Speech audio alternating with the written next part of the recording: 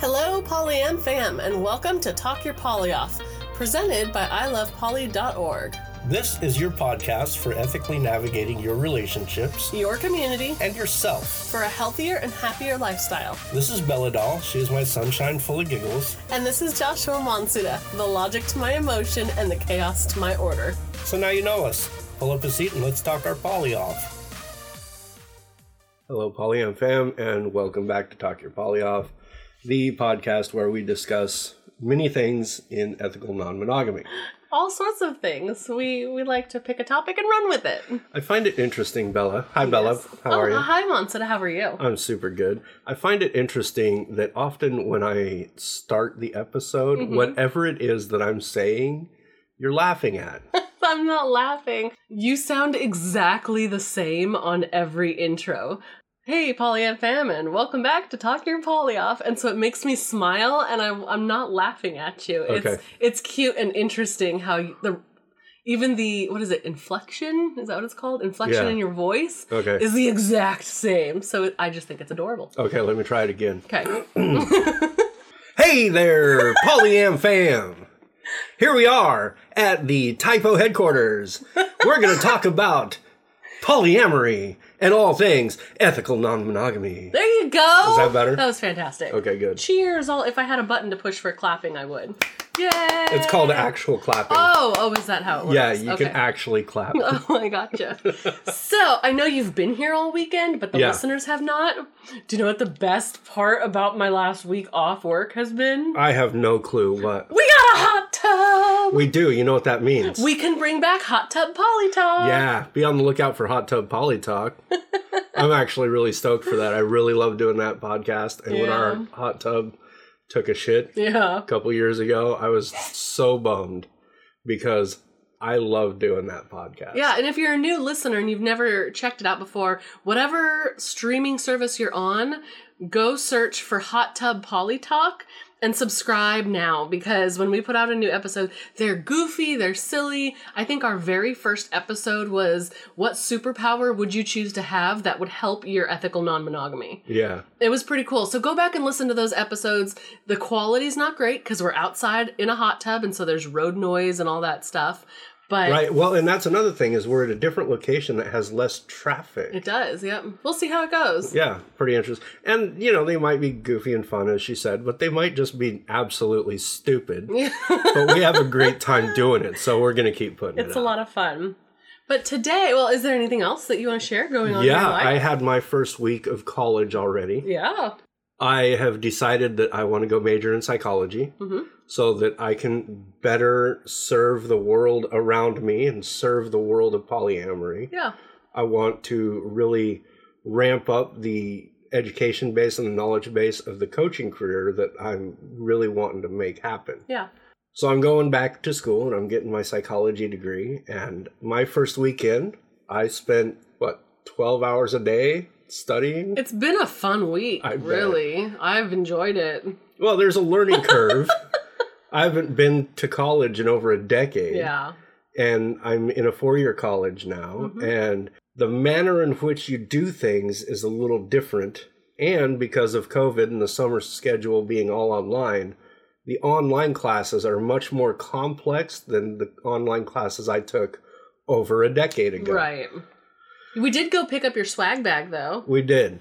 So I'm not just studying for classes, but I'm also studying to learn how to navigate college life again Right. after, being in the workforce for a decade. Right. So it's been quite the challenge. But this will be a good challenge because summer will get you acclimated back to their systems and school. And then come fall, when you get to do some classes back on campus, you'll have a better understanding of it. Yeah, I will. And, because you have to be fully vaccinated in order to attend college. Right. It will feel like I can go into a more natural environment finally again where I interact with people. Yep. However that may look when it happens. Right. The ability to do that, especially these last couple months off where all I've done is pretty much been inside. Yeah. So I'm excited to explore the great wide world again.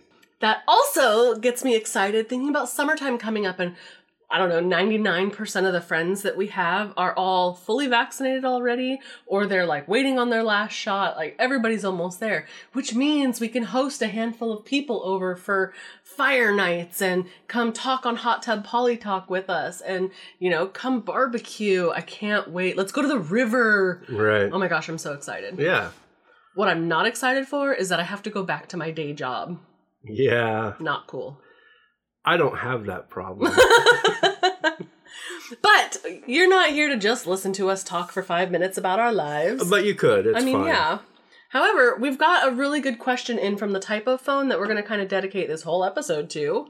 Which is why it's not part of the Typo phone series. Yeah. Because we're just using this one question to talk about throughout this episode instead of bringing in a couple of questions at a time. So basically, we're going to end up giving just a bunch of tips for new people exploring E&M, whether it's swinging or poly, and some of our best practices from our learned experiences. Again, this isn't like some must-do list. This is just what we went through and worked for us or didn't work for us. Or what friends have gone through, and we've had the opportunity to be involved in some aspect of their life while they were going through that. Yeah. So here's the actual question that came in. My fiance and I are thinking about bringing another couple into our sex life to spice things up. We don't want the relationship portion of it, just sex. How do we go about meeting people with the same interests? What tips do you have? My fiance has had more time to think about this and is ready. It's more me that's more insecure about it. Please help. So the first thing that I would say is not to the person who asked this question, but to maybe everyone else in the polyamorous world. I think that the initial knee-jerk reaction people are going to have is, oh, you want to bring people in to have sex and then cut them out of your life. Let's talk about some of the basic difference between polyamory relationships and a swinger lifestyle. Yeah. Because when you go into the swinger lifestyle in some degrees or in some ways, you don't have to engage in full-on relationships. Right. And when you are engaged in swinger communities, some people prefer not to engage in the relationships. Some people understand that this is just going to be a sexual encounter. Yeah, this is just a one-night thing. We're going to have some fun. Or maybe it's a now and then thing. But after tonight, we don't really connect. Right, and we're not going on dates together. So I guess I wanted to not come at this question from like a polyamorous relationship mindset, but maybe more from a swinger mindset, so that it doesn't feel like, oh, now we have to bash this person for using people as toys. Right, and mind you, you can be poly and a swinger. This isn't like a one or the other. And I know if you're online, you see a lot of clashing over the two lifestyles. You can be both. I mean, we definitely have had experiences where, yeah, we like our polyamorous relationships, but if we're heading out for a night at the club, we're going to lead a little bit more of a swinger night. Right, and the consent involved around a scenario like this is different than a scenario like, you know, traditional polyamorous thought process where you need to build a relationship. Right. When we go out to a club and we have our conversation, if we find a couple or just somebody or multiple somebodies that want to have, in that moment, just have sex, carnal exploration. Have a good time. And then that's it. That's okay. Absolutely. And so when I'm listening to this question, that's how I'm thinking about this question. Yeah, and you touched on it for a second there where you were like, look, we're not advocating using people as toys. That's not the thing. People are people. People have feelings and all of that. If you get into a discussion before playtime happens and they're like, look, my kink is that I like to be used. Use and abuse me. I love it. I love those people. I know. I love you It's a people. good time. But if that consensual conversation happens and you're like, all right, come be my sex toy for the night. Cool. More power to you. But make sure you're having those conversations because not everybody wants to be treated like they're just your toy. So I guess this is tip one. Yep.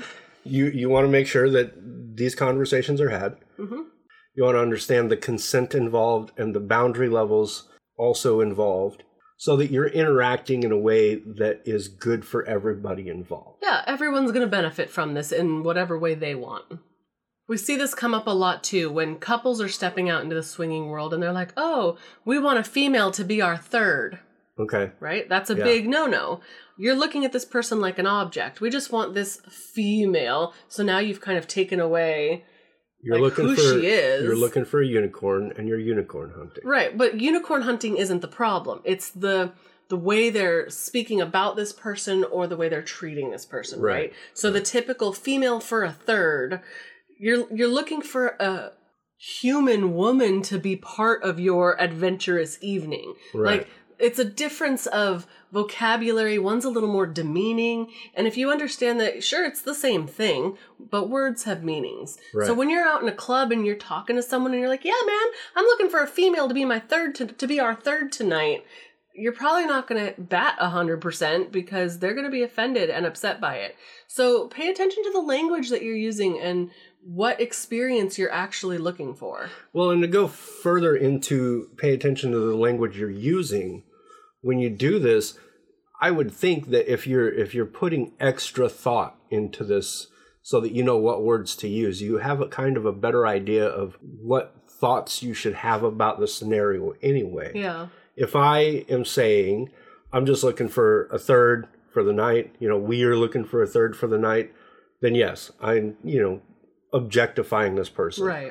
But if I'm thinking it would be really fun for us to find another person where we can all get together and do this thing, then you're looking for a person who, yes, you want your desires met, but you're also wanting to meet their desires. Yeah. And you're understanding internally that you're all people with all your own needs and all your own desires, and you're trying to work together to make it happen like a team. Yeah. It's human interaction, not objectification. Right. Now, another thing I would like to say, though, is I mentioned the unicorn hunting a minute ago. And in polyamorous lifestyles, unicorn hunting isn't seen as a good thing. Right. Because of the objectification and all this other thing. However, in some swinger lifestyles or some swinger circles, being a unicorn isn't really seen as a bad thing. Sometimes that's what a person wants, and that's, as the unicorn, that's what a person wants. Yeah, I know many people who love being the unicorn, and they're like, man, I want to find a couple. Cool, but they're just very rare, and so if you go in looking for it, right, you might be disappointed, because there's not a ton of them out there, but they do exist. So another tip, don't have high expectations. Don't have any expectations. And be open to adapt. Yeah. Right? If you're looking for the unicorn or this couple and you're not quite finding it, be willing to adapt a little bit to see where it takes you. Because if you make it so rigid, you'll never be able to color outside the lines. Right. You want to be able to color outside the lines because that's where art is made. So be willing to allow change and be open-minded to possibilities that were not what you initially talked about. Yeah. Speaking of talking about, we've mentioned this in many of our episodes. We play a lot of the what if game. Oh, super important. Right? We talk about communication all the time. So this is part of just communicating. But this is that front-loading, preemptively talking about things. If we know we're new to this lifestyle, we're excited, we're a little hopped up on energy tonight, heading out to the club. On the way there, and a little before maybe, we're going to have a lot of, hey, what if we get to the club and we're playing pool or we're sitting at a table and there's this couple that wants to come up and swap. Yeah. But I'm not into the dude, but you and the girl are really hitting it off. What's going to happen? What if that happens? How do we play that out? Or what if, a woman comes up and she's totally down to join us in a bedroom? Yeah. What do we do? Yeah. And have a lot of these what if conversations so that way, one, you can kind of figure out your expectations around the night. And again, this isn't a bad thing, but if you have low expectations and your thought is, we're just going to go out for a drink and a game of pool and we're going to meet some fun people. And see what happens. Just see what happens and go with the flow. Then you're not going to be let down if nothing happens later that night. But if you go in with these expectations of, I'm going to fuck 20 chicks tonight, then you're going to be let down because that's probably not going to happen. Right. Well, and then it's super important when you're playing the what if game to ask as many what ifs as you can. Because it's Murphy's Law, right? Whenever you are going into a scenario, you've asked 7 different what ifs, and the one you did not ask is the one that happens. Yeah. And then you're stuck either doing the thing and then having hell to pay afterwards because that didn't play in the what if game, or you're missing an opportunity because you don't want to pay hell. So try to ask as many what if questions. And I do it all the time. We do it all the time. We go to a club and I'm like, what if this happens? And what if this happens? And what if... I'm not building expectations. I'm just trying to cover bases going in. We learned it the hard way, right? Oh, yeah, we did. We did this work early on, and we had many fights. There was a night where he was off. I think there were a couple times this happened. He was off having a good time with a lady friend, and I found myself sitting at the table at 2 a.m. like, I want to fucking go home. When are you gonna be done? And of course, you can't have your phones or anything. So he's in a room, no idea what time it is, in there for hours, having a great time. I don't know where he is, which room he's in. And it's not like there's clocks on the wall. Yeah. You know, where you're like, oh, geez, I got... So then... 2 minutes to midnight. Yeah, by the time he gets out, I'm like, where the fuck have you been? And he's like, oh, my bad. Like, I thought this was okay. And it was okay. I just got really tired of sitting there. So having those conversations, cool. What if you hook up with this really great person and you're having a good old time and I'm done? Like, what do we do? What happens? How do we handle that? Right, because the what if isn't just, you know, how many people or how many positions or it's also... length of time, you know, how many drinks, whatever it is that you want to play the what if game to cover as many bases as possible. Yeah, absolutely. Also, I think a very important thing that this question that was asked brings to light is when you're very first thinking about opening your relationship, you want to have the fun and you want to explore and you want to do the dirty, but the fear of those feelings coming into play, or the fear of catching a partner with someone else and the jealousy that's going to wash over you. Now, this isn't a personal experience. I'm going to cite a movie. I think it was like The Son of Sam or something like that, and it had John Leguizamo in it. Okay. And in this, John Leguizamo and his wife or fiance or girlfriend, you know, they were just normal people living through the summer during the Summer of Sam thing, the David Berkowitz serial killer thing. And at one point in the movie, they go to this party, and the party turns into a swinger party, or was, and they just didn't realize it. And they're like, well, shit, let's give it a shot. And they're at the party when they decide to open their relationship. And they're having a great time, right? Yeah. And you're seeing Leguizamo going to town, and I think his girl is getting double penetrated, and he's all about it, and she's all about it, and everyone's all about it. And then he finishes, he climaxes with another person. Yep. And in that excitement, you know, drains with all of your energy when you climax. And then he turns and looks and sees that his girl's with someone else, and then he just gets overwhelmed with jealousy. Yeah. And it causes problems in the relationship. This is probably a pretty common thing. Jealousy will happen. So when you're going into the idea of opening your relationship, be mindful of this, because it sounds fun and it sounds sexy and it sounds exciting. But when you got to do it and then you have to face your partner and you're not ready for that, maybe your partner's not done yet with whoever they're with.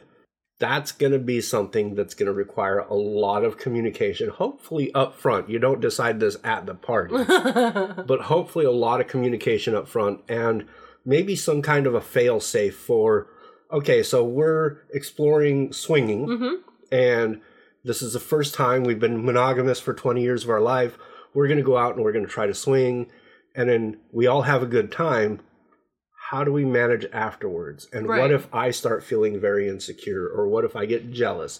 Or vice versa? Or what if it started as swinging and now feelings have evolved and you're texting this girl you hooked up with, how am I going to feel? Which happens a lot. Yeah, maybe it develops from swinging to poly. Like, you just never know. So that's where those what if questions really come in handy, because you're overplaying it. Right. And then that's where a fail-safe would come in handy, where... say you do this thing, you know up front that there's a good chance that there's going to be some friction in the relationship, and not the good kind, after it's all said and done. So how are you going to work with your partner to help your partner or yourself overcome these insecurities or these jealousies, or talk about what happened in a way that's productive, that doesn't tear your relationship apart? Right. You know the hard feelings and the emotions are going to come. So do a little research, figure it out ahead of time. For me, I know it's journaling. And we've, again, said it in previous episodes. If you're new here, figure out where the feeling is coming from. Mm-hmm. Right? If I'm feeling suddenly super jealous and, oh my God, he just hooked up with this other chick, he's going to leave me, all these things, why are you feeling so insecure about it? Yeah. Usually it's a fear, it's an insecurity. You think he's going to leave you for someone, quote, better. And again, there is no better. Everyone is just different. So knowing that you've got these tough feelings and emotions that are going to come up, figure out in advance how you're going to deal with them. Let your partner know, hey, I'm probably going to struggle when this is all done. Be patient with me and let's talk through this. Yeah, because realistically, relationships are hard, whether they're monogamous or swinger or polyamorous or whatever it is. When you start incorporating other people and in other aspects that you don't quite often have to deal with as prominently in monogamy, then these things are starting to become more present and they require a lot of work. So when you're talking about swinging with someone and you found that you suddenly have feelings with this someone that you swung, that you swinged with, swing-a-ling-a-ling-ding, then understand that you're not just going to have to manage your newfound feelings for this person. You're going to have to try to understand, is this person willing to reciprocate these feelings, or is this crossing that boundary? Mm-hmm. And, you know, in the scenario, it's also your partner is going to have a lot of feelings that are going to affect your personal relationship with your partner. So this is where this stuff gets a little bit complicated, and this is where some people really struggle. Yeah. And we had an episode called Jealousy, the Green-Eyed Monster. Mm-hmm. You could probably go back to that and hear more on jealousy. It's like in the first 20 episodes somewhere. It's far back a ways. Yeah. One of the other things that comes up a lot is, how do I meet people to do this? Right? If you're coming straight out of monogamy and you're like, I don't even know where these weirdos meet up. How do I discover them? Do you just walk up to someone in a bar and say, hey, are you a swinger? Are you down? Want to fuck? Let's go. Well, like you want to look for flamingos on the lawn. Upside down pineapples. Upside down pineapples. I learned that from TikTok. The pampas grass. I mean, there's always indicators somewhere, right? Yeah, but see, that's not even legit, because someone's just going to like upside down pineapples and they're going to hang the lights and then you're going to be like, I'm here for the swinger party. And they're going to be like, I am not into that one bit. Well, you're not always going to succeed. You know, you got to take that chance. But again, no, people aren't going to wear these symbols prominently all the time. So it's just where like the infinity heart for polyamory, right? Right. Well, that's a symbol for polyamory to us, but there's a lot of people who use it just as an infinite love symbol. Right. So, Bella. Yes. Help me out. Okay. Where do I find people who are into swinging? Well, these days, with everything being so shut down, open, shut down, everything's online, I would start by joining local Facebook groups. And I know that sounds scary, right? You've got this profile and all your family and your work friends are all on your profile. If most of these groups are going to be secret in that nobody on your Facebook friends list can see that you're in this group or what's being said or done in this group. But if they're secret, you can't search for them, can you? You have to be invited? There's been some updates to Facebook as far as like closed groups and secret groups and what's what. But yes, if they're totally locked down, you'll have to be invited. So you got to find the people to invite you to those groups. So you still have to find a person, right? So my next suggestion, once you're in these groups, they end up listing out different meetups. So you can make some friends with people in the lifestyle. Those friends can probably refer you to some other groups. But if you don't know how to get into any of these and you're like, I'm at a bar, does that look like a swinger meetup? I don't know. I can't tell. I would suggest going to your local adult clubs. Also, FetLife. FetLife is great. I know that, it's not as active as it has been. Yeah. But FetLife is a good place because everyone's there for some kink or another. Right. So and there's swinger groups on there, polyamory groups on there. And you don't have to use your real name. You don't have to post your face, Go there. And then a lot of that stuff's more public because it's a little more anonymous. Right. So I'd say to even start there if you're trying to figure it out. Where do I find a munch? A munch is a place, by the way, where people will come together of a certain lifestyle type, whether it's kink or swinging or, what have you. You go there. You were talking about adult clubs. Yep. Explain to that. You can go to an adult club. So some people call them swinger clubs. Some people call them sex clubs. I just call them an adult club, right? Imagine a married couple. They've been together for 20 years and they've got a couple little rugrats running around. It's expensive to go out on a date night, and then you've got the babysitter and you go out to dinner and a movie, but then maybe you want to get your alone freaky time, right? Mm-hmm. You can't go back to the house because then the babysitter leaves and the kids are there again. Right. So these adult clubs, most of the time, are offering food and drink. You've got a dance floor oftentimes, music's playing. It's kind of like a club scene or setting. You can mingle with people and interact. Fully clothed, by the way. There's no pressure to do anything. And then they have private rooms in the back, usually somewhere. There's a couple floors of this building sometimes. But you can have your adult night out and have nothing to do with poly or swinging or kink or any of it. Just an adult club night where you get some private sexy time if you want it. Yeah. However, if you go to these clubs, one, the people at the front desk are going to be able to tell you about their swinger nights or their kink nights or things like that. So you can ask them information. Call them on the phone and during their hours and ask them questions about when they're open for swinging, stuff like that. Once you get your foot in the door there and you start meeting people, even if it has nothing to do with sexy time, you just get a drink at the bar and you're hanging out on the dance floor, start talking to people, and that's usually a good connection too. Yeah. And at the very least, it'll help you make friends, which is where I would say that you also want to look. I mean, if you're not wanting to build romantic relationships, you could still be friends with the people, friends with benefits. Totally. And maybe you've got a group of friends that you hang out with. Just bring up the question. You guys are having a fun night, and then just be like, hey, has anyone ever thought about this? Yeah. And you might be surprised at the answers you're going to get. I mean, I would suggest not to be, subtle or sneaky about it, because you don't want to feel like you're coercing, and you don't want them to feel like they're being pressured. Just a fun, open question. If it feels like it can be worked in the conversation or to start a conversation, give it a shot and see what happens. Yeah. I've found that certain friends that I didn't think were into any of the certain things that I was in are actually curious or interested. And then that's when, if there's enough positive response, further discussions can be had. Be like, oh, that would be fun.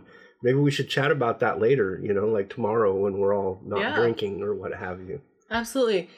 Here's another tip, too, that kind of goes along with the what-if conversations and overly communicating and stuff like that. Again, we did an episode previously on boundaries versus rules. Yeah. But this is a big discussion before anything happens, because what a lot of people do right out of the gate, and I'm going to use the same example that I use all the time, but right out of the gate, you can't have unprotected sex with anybody. I don't care who you hook up with tonight, but you can't have unprotected sex. You have to use condoms. Right? Out of the gate, that's a pretty typical rule that people set up. Yeah. Now, and don't fall in love. Don't fall in love. Some people even come out with don't kiss on the lips. That's saved and sacred for me. When you start listing rules out, you are you're trying to control someone else's behavior. So I'm telling you what you can and cannot do. Right. The way that's a little bit healthier to do this and more, ethical, I suppose, to do it is, hey, I have a personal boundary where I don't want to sleep with you if you're having unprotected sex. So you're still going to do your thing. But if you have unprotected sex, I'm not going to sleep with you until you come back with negative STD tests across the board. Or we're going to start using protected sex. Or we're going to use protection. So you it's like putting the rule on yourself. You're building your boundaries based on your safety and your comfort level with things. Mm-hmm. And you still let your partner have their own autonomy, their free will decision making. But they understand that if they do this thing, there's going to be I don't want to say consequences, but their action is going to have a reaction in my boundary. Right. And setting rules is a quick way to accidentally build resentment. I personally, when someone like a partner tries to set a rule on me, that means I'm going to break the rule. Rules are typically meant to be broken. You don't tell me what to do. Right. You think I can't do this? Watch me. Right. And it's not the greatest behavior, obviously. But I say this because I'm sure that I'm not alone in this feeling. And a lot of people take it as a challenge. Yeah. Intentionally or not. Like, I don't think about, oh, she gave me this rule and I'm going to see how many times I can break it tonight. Right. It's just a matter of like, I'm a grown-ass adult. I can do what I want. Right. So, and then a lot of times with rules too, people slip, right? People mess up, especially if you've given them 20 rules to remember, and then it's like, crap, what was I was supposed to check in at this time. I wasn't supposed to talk to these people. I was supposed to do that. Like, it's a lot to remember. Right, and then you're going to kill the mood bringing out your little checklist and being like, hold on, this is what we can't do. Yeah. Is this bad? Can I do this? You know, like, bring it down a little bit. Right. I think about the example rule that you gave about kissing on the mouth. Mm-hmm. You can't kiss another person on the mouth. That's my romantic heart thing. Right. It's just saved for me. When you're in the heat of the moment and you're exploring, your sexual adventure with a new person, passion plays a lot more than logic or brain. Right. And in that heat of the moment, you might end up kissing on the mouth. And it's not, I don't know. I feel like, to me, kissing, whether it's on the mouth or on the neck or whatever, that's part of the whole thing. Mm-hmm. Yeah. And so when you're in the middle of the throes of passion and you go kiss on the mouth, you're suddenly going to be like, oh, no, I just broke that rule. Right. Now my relationship's over. Or you're like, shit, I need to hide that forever.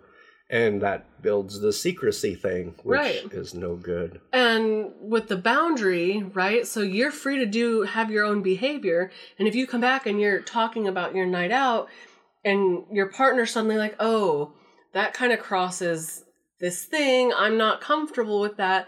They have the autonomy to then have their own reaction to it.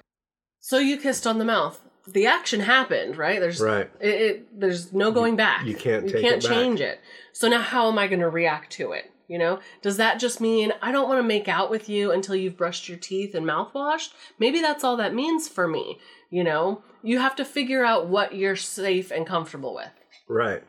So going back to the question a little bit, they had mentioned that they were really into it for the sex. They're not looking for the relationship portion. How do you avoid the relationship? That's a really tough one because, like I mentioned earlier, in the throes of passion, when it comes to matters of the heart, it's really tough to say you do this very intimate thing with someone and then have the ability to compartmentalize that as its own thing. And I think that's built into certain people. Certain people compartmentalize better than others. Yeah, absolutely.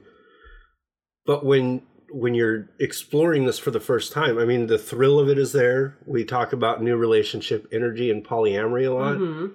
And it's that same kind of energy that often, when you're not prepared for it, and you've lived a monogamous lifestyle for so long, you've automatically tied sex with a relationship. Right. So you kind of have to deconstruct that thought process quite a bit in order to be able to do that. I know that I can do one-night stands. I've had them. I've had friends with benefits. And I've been able to keep these certain things compartmentalized in a way where if I had a friend with benefits, we both had this understanding. We're still going to chill out. We're still going to be buds. The sex is just a thing that we do when we both need to. It's like game night. Yeah.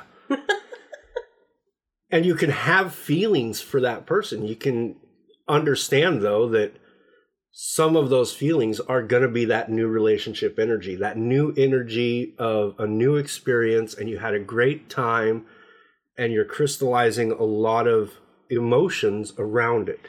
Right. I think sometimes it takes a minute to step back and, am I floating on cloud nine because I'm riding a high from this experience. It was so much fun. Oh my gosh, I want to do this again. Right. Or am I truly connecting with this person? Like, I can have a great time, but then they don't talk ever. I try and text and there's nothing. It's a one-way conversation, but I'm still floating on cloud nine.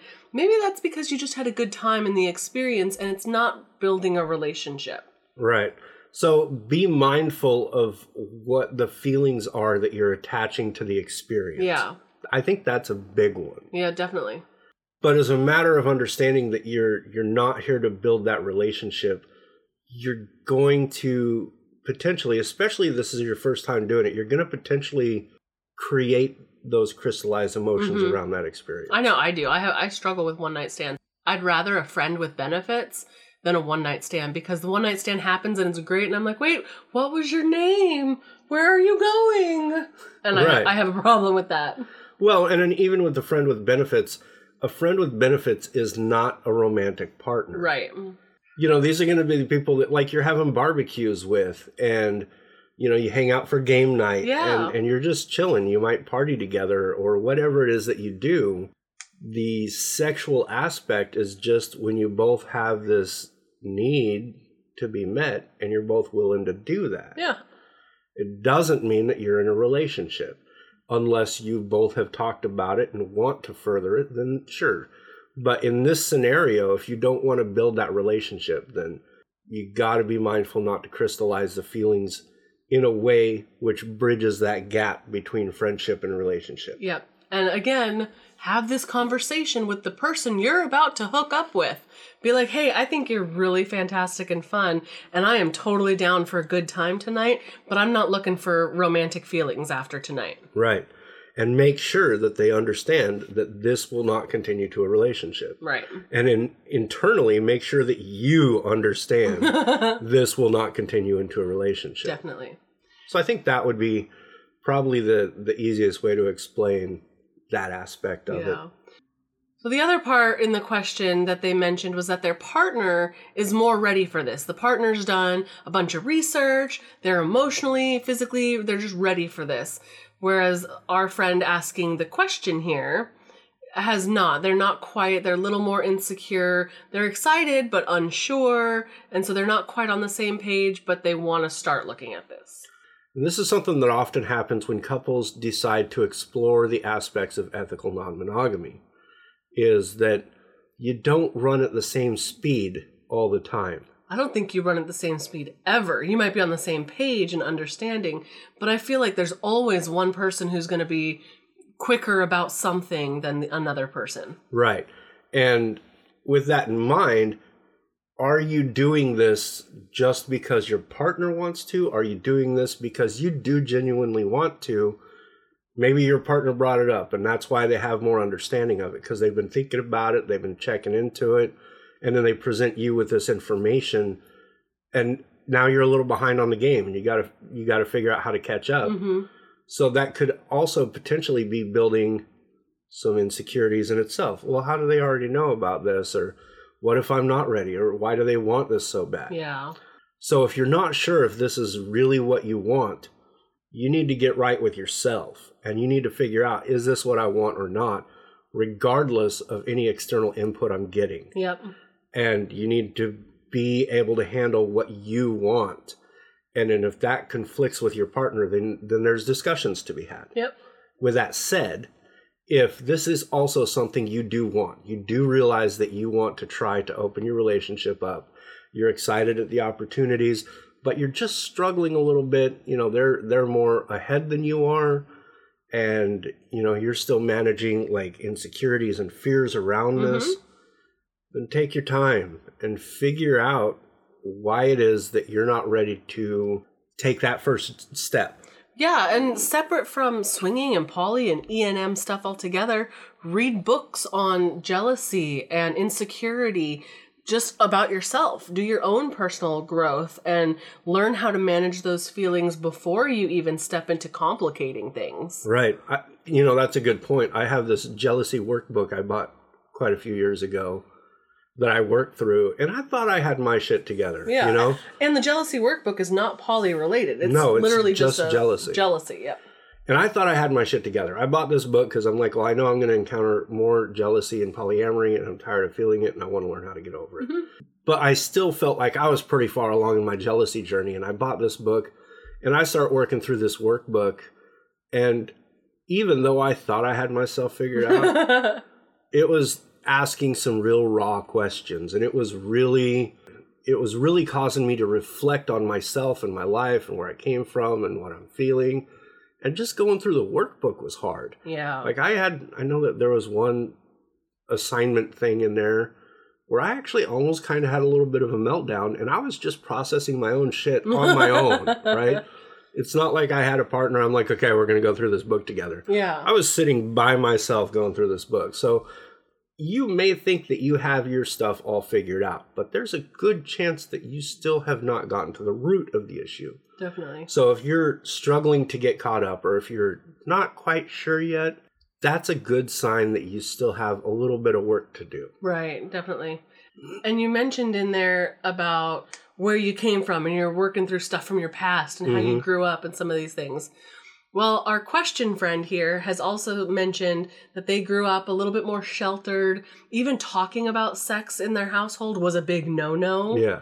So they're looking to live this freer lifestyle, finding, I have no other word other than freedom in living how they choose to live. Feeling open and liberated. Yeah. Wanting to explore new things without shame or guilt. Yep. Shame and guilt are big, and they should just disappear. I They should no longer exist. totally get this, because I was raised in a way where sex was this horrible, evil thing to think about, and you certainly didn't talk about it, and you had to follow all these very strict rules. Right. But I also know, because as a child, I would see my parents not follow the rules they were putting on their kids. Right? I do remember in my younger days, we're all supposed to be in bed, sleeping. Right. Did you catch your parents? Oh, no. Yeah, a couple of times. Oh, no. We know that the parents are partying because they're loud and we can't sleep. Mm-hmm. And us kids are talking.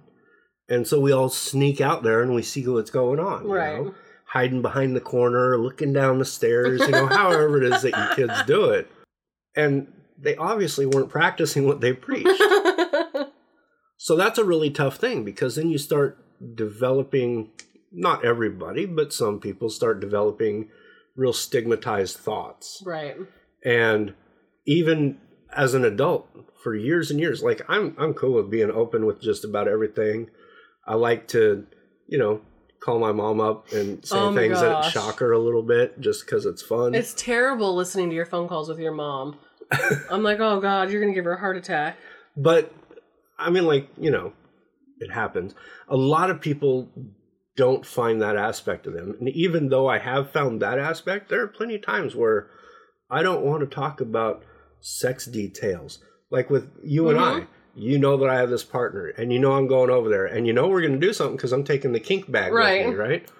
And then I get home, and you're like, how was it? And I'm very basic. I'm like, I will share this information, but I won't tell you the sordid details. And mind you, there's consent from the partner. The partner he goes to see has said, you can share all of this with Bella. It's not like he's breaking a consent rule. He just doesn't always feel comfortable sharing it. Yeah, it's my personal thing, because the way that I grew up and the thoughts or ideals around, the sordid types of sex, or even just sex in general, having descriptive details about it isn't always easy. Yeah.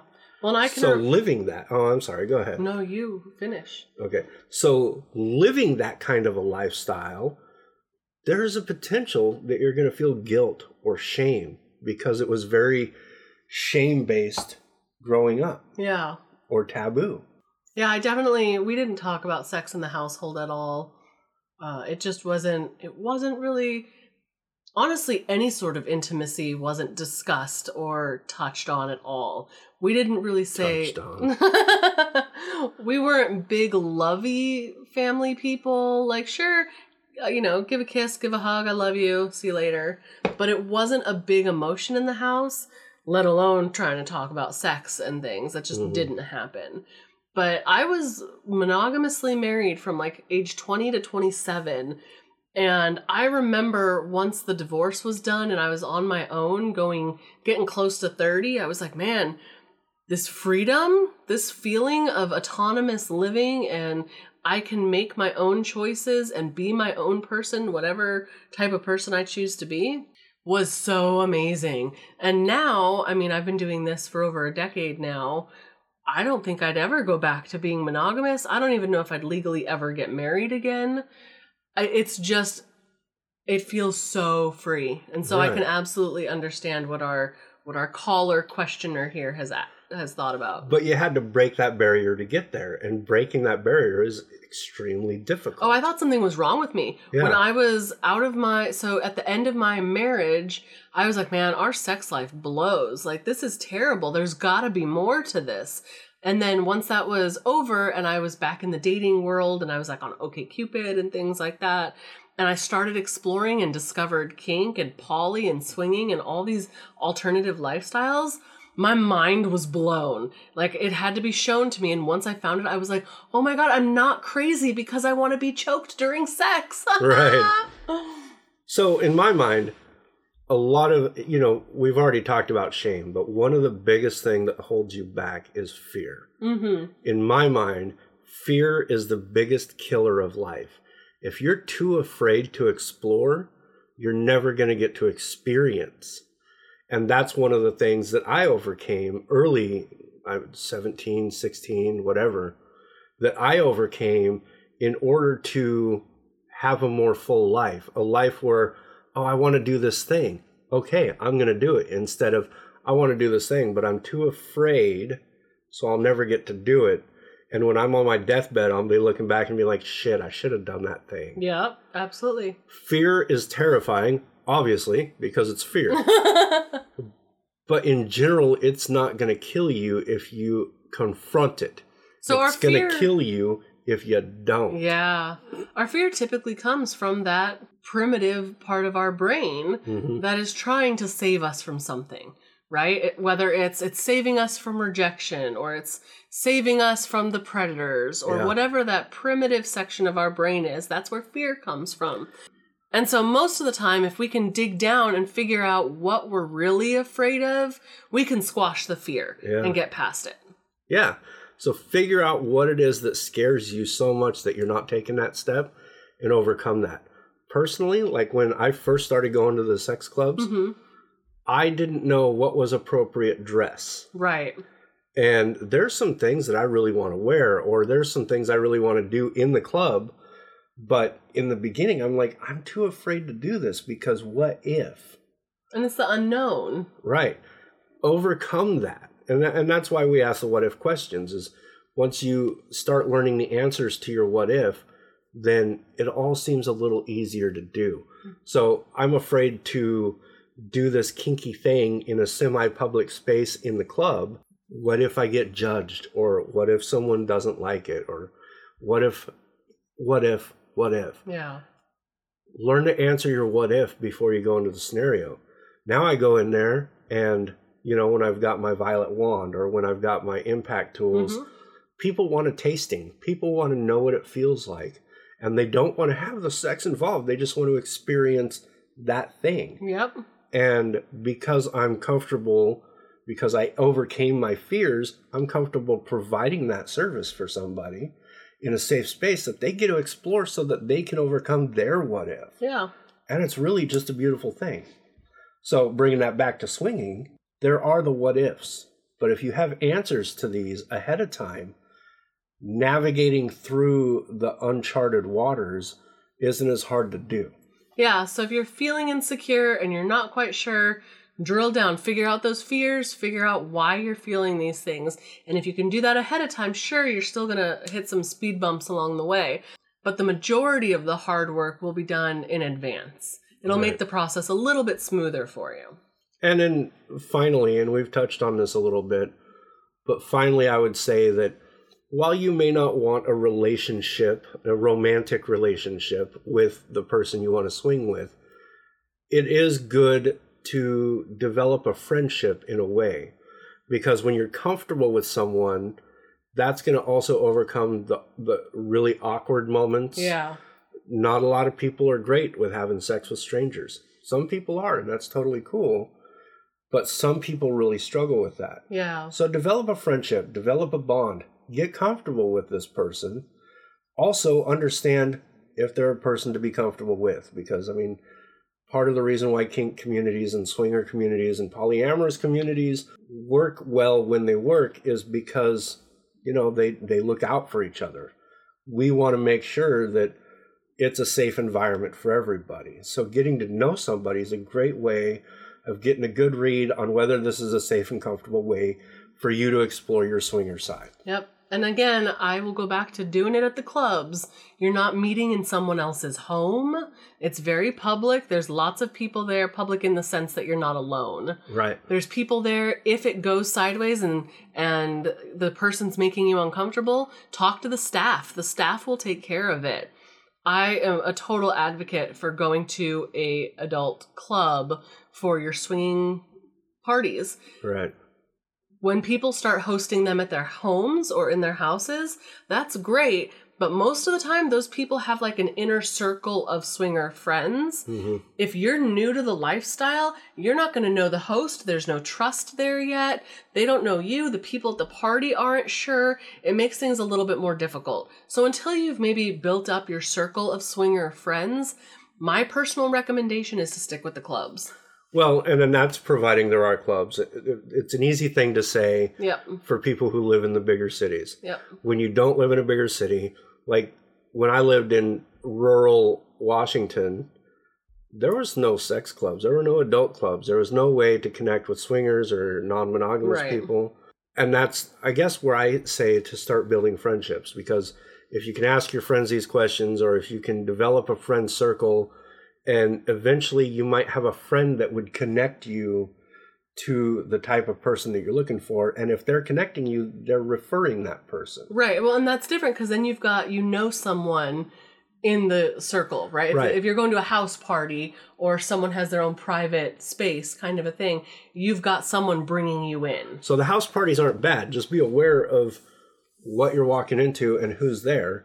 And even if you're new there, kind of ask around, like, how do you know the host, or how do you know this person? And if everyone seems like nobody knows anybody, how did this house party start? Right. And what's going on? But if people are comfortable and people do know each other, you see them all chatting, and then you know that friend circle is there, and then that community is there. Yep. And it's a good place to be. Absolutely. Well, I think on that note, we've covered pretty much all of our tips for this caller. Well, quite a bit at least. Yeah. All the way I'm sure there's always more. Yeah. But so we thank you for, texting in this question. If you want to call, leave us a voicemail or text in a question. The typo phone is area code 209-536-8976. 209-536 typo. All right, Polyam fam. I think that pretty much does it for today. Thank you for tuning in, and we look forward to seeing you next Tuesday. Okay, bye! Thank you for talking your poly off with Bella and Monsina. You can find our Facebook page in the links, or by searching for I Love Poly and liking the page Polyamory Get Your Heart On. You can also find I Love Poly on Instagram and Twitter by searching I Love Poly Cares. If you want us to help you navigate to all of our online presence, check out the show notes or come on over to ilovepoly.org. We would love to hear from you. That's right, and you can get in touch with us by emailing podcast@ilovepoly.org. That's singular podcast, not plural. So until our next discussion, Polyam fam, live like there's no tomorrow, laugh until it hurts, and love without limits.